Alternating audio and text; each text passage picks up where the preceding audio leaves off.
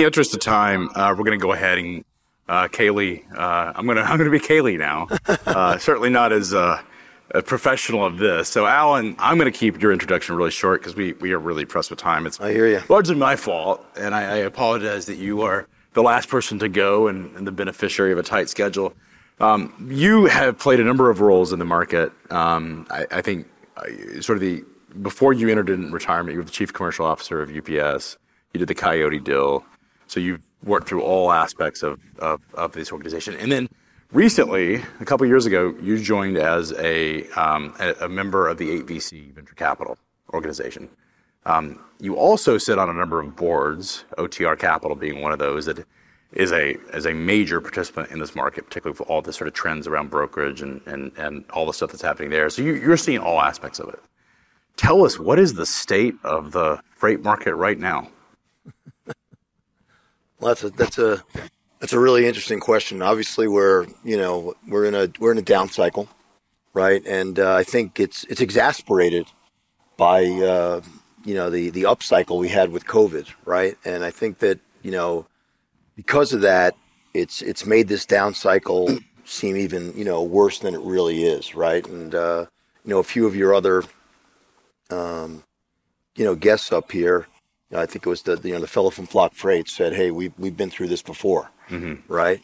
But I do think that that for whatever reason, there's a number of reasons during that huge upcycle that there was a tremendous amount of cost and capacity added, and part of it was rightfully so, to take advantage of the opportunity and make sure that you could grab every piece of business that you possibly could, and then the wheels came off the truck, so to speak, right? And everybody found themselves with a huge amount of cost, a huge amount of excess capacity, and everybody's having to make those adjustments, which kind of makes it look even worse than it really is. But I also think that we're in a period of excess capacity across all logistics, which I think is interesting. Parcel being the most non-cyclical or least cyclical of the transportation industry feels kind of cyclical right now. Do you right? find it interesting, bizarre, crazy, or how do you find it that FedEx has been encouraging some of its more senior pilots to retire or leave the organization and join American Airlines? And UPS, I believe. Same thing, right? And I was on the board of Cargojet in Canada, who's the largest Canadian air cargo carrier, and they actually carry Amazon, UPS, Purolator, some FedEx, and they're in the same situation. I think two things are happening there. Number one, they're being impacted, by the same phenomena that the rest of the industry is. But there's also a push back to surface transportation, right? There was this, a number of years ago, there was a big, kind of just in time, phenomena that I think, folks have now kind of rationalized and figured out how to, run their businesses more efficiently using surface transportation.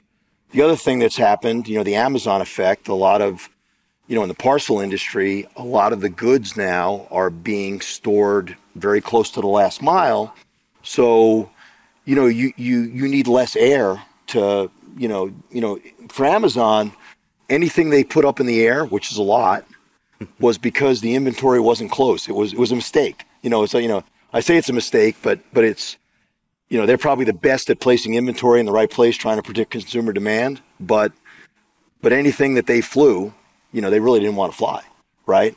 And so folks are getting better at that. So I think that the parcel air business is not going to grow as fast as the ground business anymore, and so there's going to be some right sizing that needs to take place there. It is I was looking at the Freight Tech Awards. I don't know if you saw the list of the companies that got our innovation, the top 25 innovation. It's a complete changeover of the guard. A lot of the companies that usually make the list weren't on the list. There was a couple of themes. We had some parcel and some e-commerce that was higher on the list than has typically been. Some new names.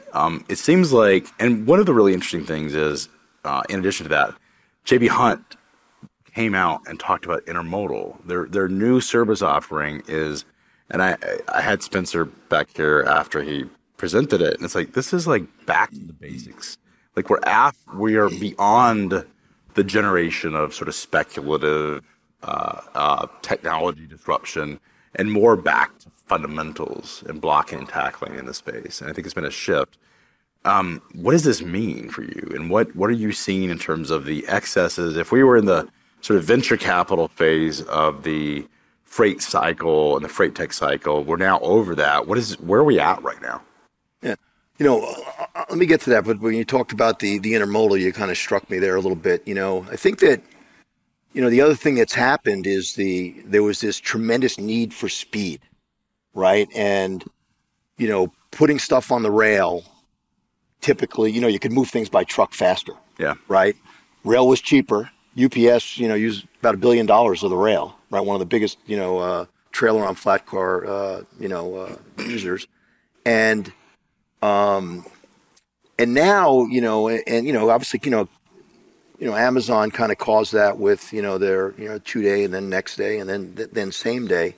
But when you did the research on that, what you found out was that consumers and, whether you're household consumers or business consumers, they weren't as interested in speed as knowing that when I ordered it, when I'm going to get it, right? And Amazon, kind of used 2-day as a proxy for that. And we all know that when you go to Amazon's site, it says order this by this time and get it by then, right? And they're then or they give you choices, right? Where sometimes it's cheaper, right? So companies that can tell their customers, whether they're business customers or household customers, when they're going to get it right on the site, right, or when they're ordering, is what customers want. And then if they want it faster, there are obviously always other ways to do it. Yeah. And I think that's why rail and, some of these other, quote unquote, slower modes are becoming in vogue. Is it a reaction to like inflation, like the demand, the super hyper cycle demand of, everything's so screwed up during COVID. I need it now. I need instant gratification, but I also need it now because I need it now. And now it's more, hey, we have this massive inflationary environment. Everyone's cost constrained and budget constrained, as we've heard today. Is this a situation where intermodal and other forms, moving stuff from air to truck or air to surface is popular? Is that we're downgrading the speed of which products are coming, but we're doing that because it's just cheaper to do so? I think that's part of it, but I also do think the tools, the technologies that folks are implementing to better manage their inventories are, putting more of their inventory in the right place at the right time so that they can take advantage of surface transportation, rather than air. So, I think it's a combination of both those things. And let's face it, I think all of us enjoyed the Amazon effect, right, of getting stuff fast. But most of the time, you really didn't need it that fast, right? There were times in COVID, two reasons I wanted it fast. One was because there's nothing to do. Right. Second of all, I had to have certain items because I couldn't go out and get it. I needed it right then. Yeah. But you're right. A lot of times, I ordered some stuff from Garmin like 2 weeks ago. It's going to show up at my house today. I didn't need it right now. Right. And so you're right. It's like we have the consumer bias to want things immediately is not that pertinent when you look at the reality of our lives, especially when we're not in a COVID climate where we're at home literally with nothing to do. And I think that's a really interesting point that's probably understated in terms of where the market's at. Yeah. Yeah. So getting back to your other question about, the top 25 and, look, it's. By the way, Amazon got number one in that most innovative company in our space. And I thought that was really interesting because, last year they were number 6, but obviously they're doing right things by our judges. Our panel of judges are saying, look, Amazon is a company that's doing the right things. And it's interesting because it's not as if we talk about the de-emphasization of speed. It has not effectively hurt their business model by downgrading the velocity of product. But you also made an interesting point that they put a lot of this freight inside of fulfillment centers that are closer to homes. Right. Yeah. So, I think where freight tech's, going is that, look, we've been in a little bit of a hype cycle, right? And it's not really about disruption, right? It takes a lot to disrupt, right? And when you think about some of the things that, in one of your other sessions, you're talking about visibility, right? Well, visibility kind of outside of parcel, was kind of non-existent a few years ago. So you weren't disrupting anything. MacroPoint came in, then P44 and Four Kites. They filled a white space where there was, people were making phone calls. That's what they disrupted, right? Where's my truck, right? Right. And so they were able to fill a white space, not necessarily disrupt, something else. Right. And I think that, that's really what's been happening. The digital brokers, maybe they thought they were going to disrupt and just change the whole way truckload, brokerage truckload happened. But in the end, they were going to be another player. At best, another player that may take significant share, but not change things. When I think about disruption, and I've kind of, at UPS, for a big part of my career, my job was, strategy, study the competitors, study the market, where are things going, watch out for, and, not to come back to Amazon because they won number one, but the one big disruption that happened during my career was e-commerce, right? And obviously Amazon was the poster child for that. And that changed a lot of the way that, UPS and FedEx, and obviously, more importantly, the retailers got disrupted, right? I think UPS and FedEx also got disrupted because a lot of that parcel volume that they could have claimed, went to Amazon's direct network, right? Right. But they didn't put UPS or FedEx out of business, right? I mean, no, they became a third player, right? But maybe maybe UPS and FedEx missed an opportunity.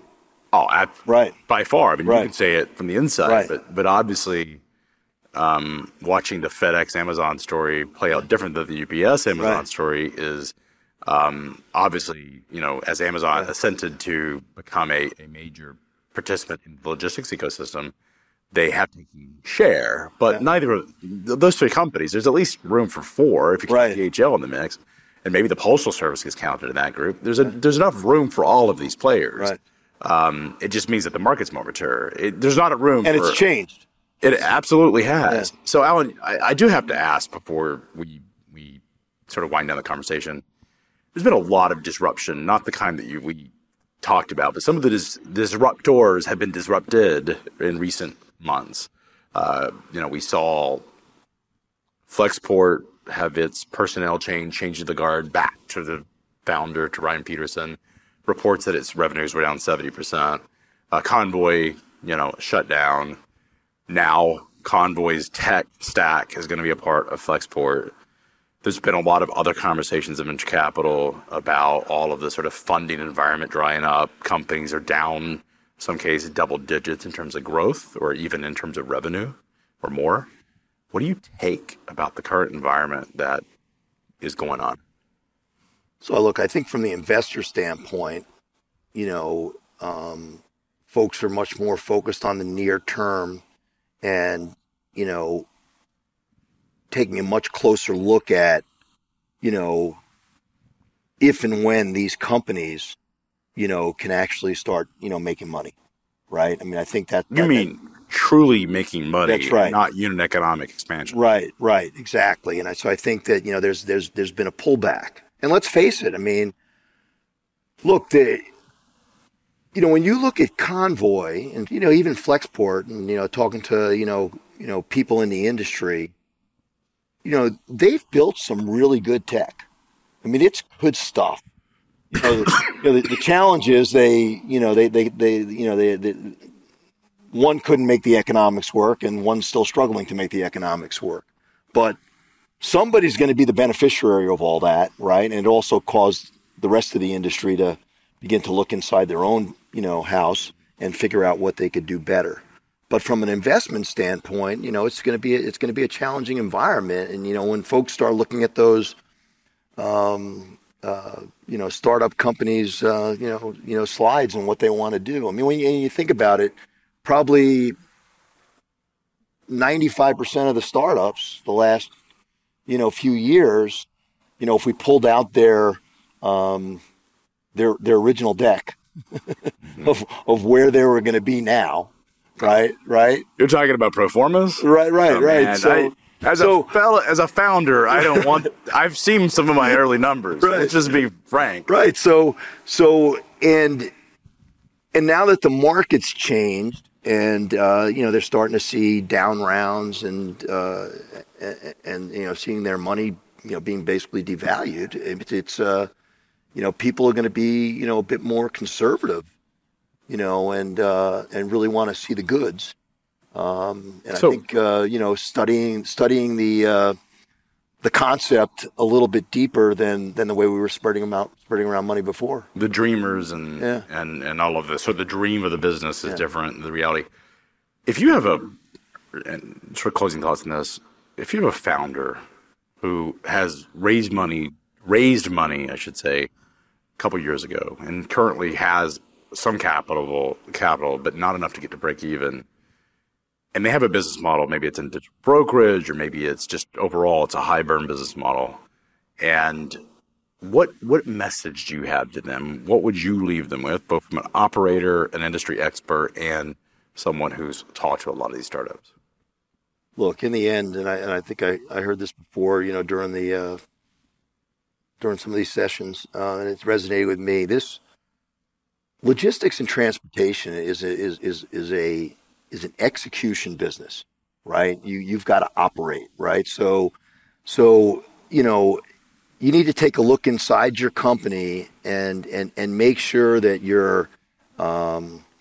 you've defined what the metrics are, and you're operating and executing to those metrics, so that when you're courting an investor, even if you're not making it exactly how you plan to make it, right, and you're a little bit behind, but you're able to demonstrate with the leading indicators that you're going to achieve those lagging indicators, which are the the metrics that going to make your company successful, and focus on that and demonstrate that, and make sure you have the right talent on board that can help you do that. And when you passed on investments or you didn't do it, what was typically the trigger? Was it that you didn't have confidence that the management could hit the numbers? Is that pretty much the foundational? Yeah, I think so. Yeah, I mean, look, there are a lot of great ideas, right? But to take an idea and make it a reality, you need more than an idea, right? And look, there's a lot of smart people, but I think they've got to make sure, again, like they've got the talent on board that can help drive that, and it'll be a little bit of a zigzag. I get that part, right? But we got to see the line going in the right direction and see daylight, or be able to envision it, if it's really early stage. Well, Alan, so appreciate it so much. We'll have to continue this conversation at some point in the future. Yeah. But thank you so much. All right. Thank you.